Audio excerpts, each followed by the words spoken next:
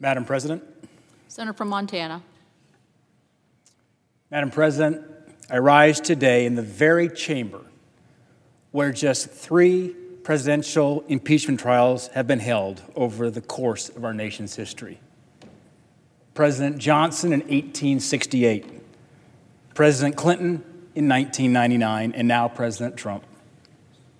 In fact, I sat at this desk the past 2 weeks, listening to over 65 hours of trial proceedings. And during that time, we heard from 13 witnesses. We viewed 193 video clips, 28,000 pages plus of documentation, and senators, over that 16-hour period, asked over 180 questions.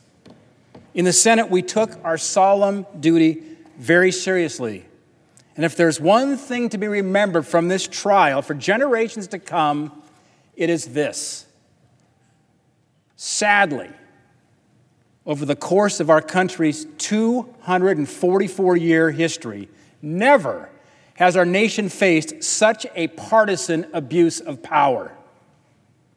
Never has the Senate been faced with articles of impeachment that allege no crimes in an attempt to remove a duly elected president of the United States from office. Never before have we seen such a partisan presidential impeachment process. In 1974, when President Nixon faced impeachment, Nixon, a Republican, 177 House Republicans joined Democrats in support of the impeachment inquiry. During President Clinton's impeachment, a Democrat, 31 Democrats joined House Republicans. But with President Trump, there were 0. Not one Republican supported it. In fact, there were some Democrats that opposed it.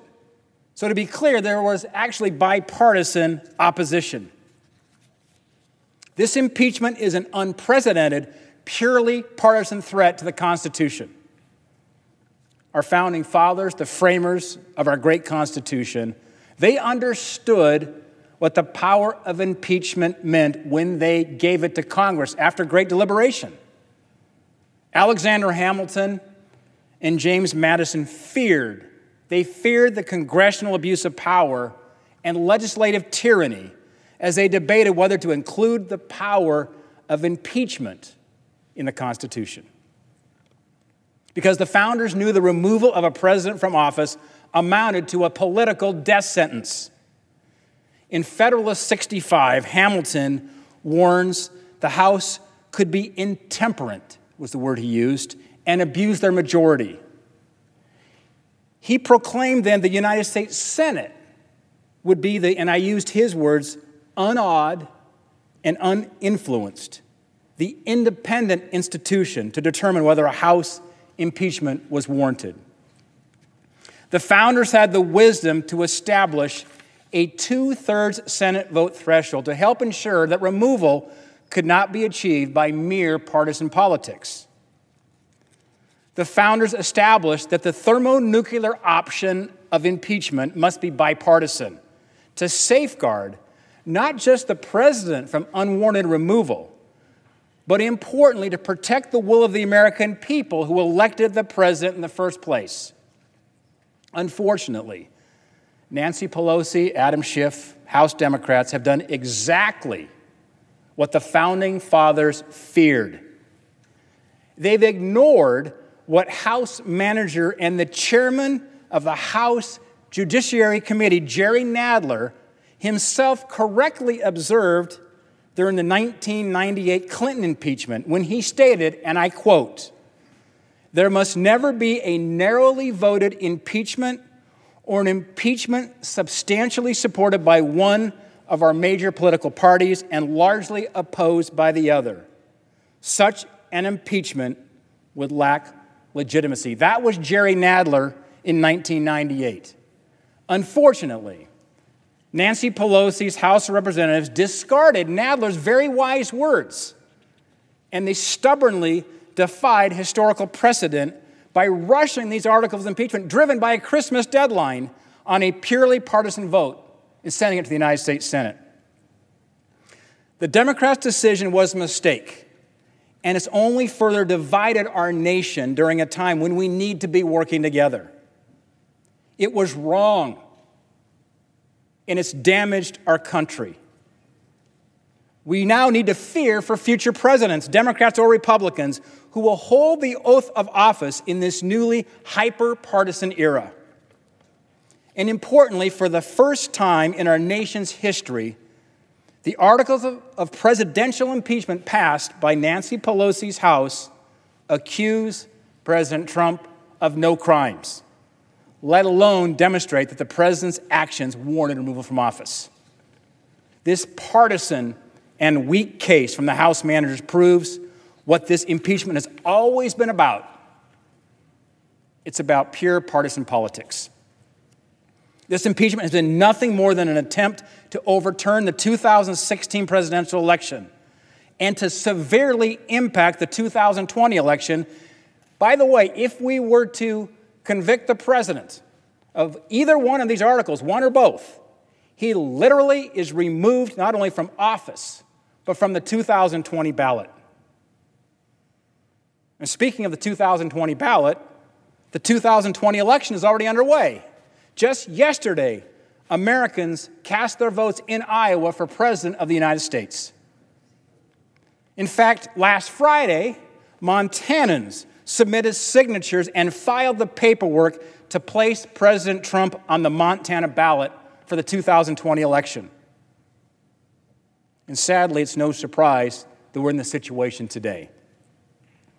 You see, the Democrats have been obsessed with impeaching President Trump before he was even sworn in office. They could not accept the fact that Donald Trump won the 2016 election. On December 15th, 2016, just 5 weeks following the 2016 presidential election, there was a headline from Vanity Fair, and I quote it, "Democrats are paving the way to impeach Donald Trump." On January 20th, now when I think of January 20th, 2017, I think about the day the president was inaugurated, which it was. The Washington Post headline read, and I quote, "The campaign to impeach President Trump has begun." This article was posted 19 minutes, just 19 minutes after President Trump was sworn in office. And it gets worse. 10 days later, on January 30th, 2017, the attorney for the whistleblower that was talked about during the trial, the whistleblower's attorney, 10 days after President Trump was inaugurated back in 2017, he said this in a tweet, and I quote, "Coup has started. First of many steps. Rebellion. Impeachment will follow immediately." That was the attorney for the whistleblower that really started this entire impeachment process.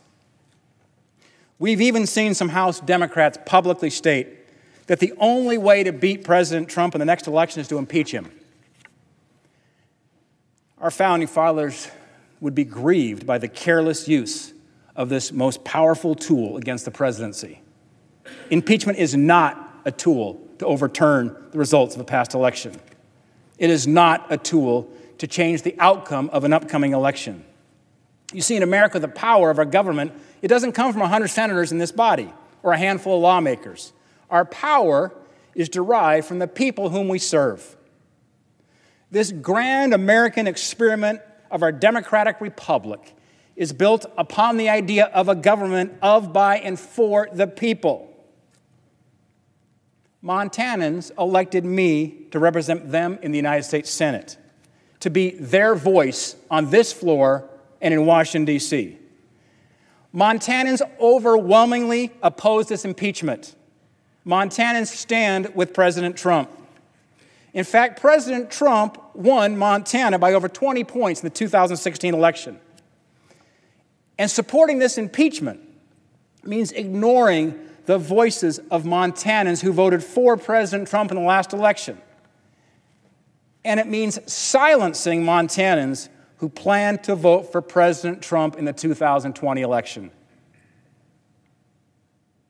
Keep in mind, never before has the United States Senate ever removed a president from office.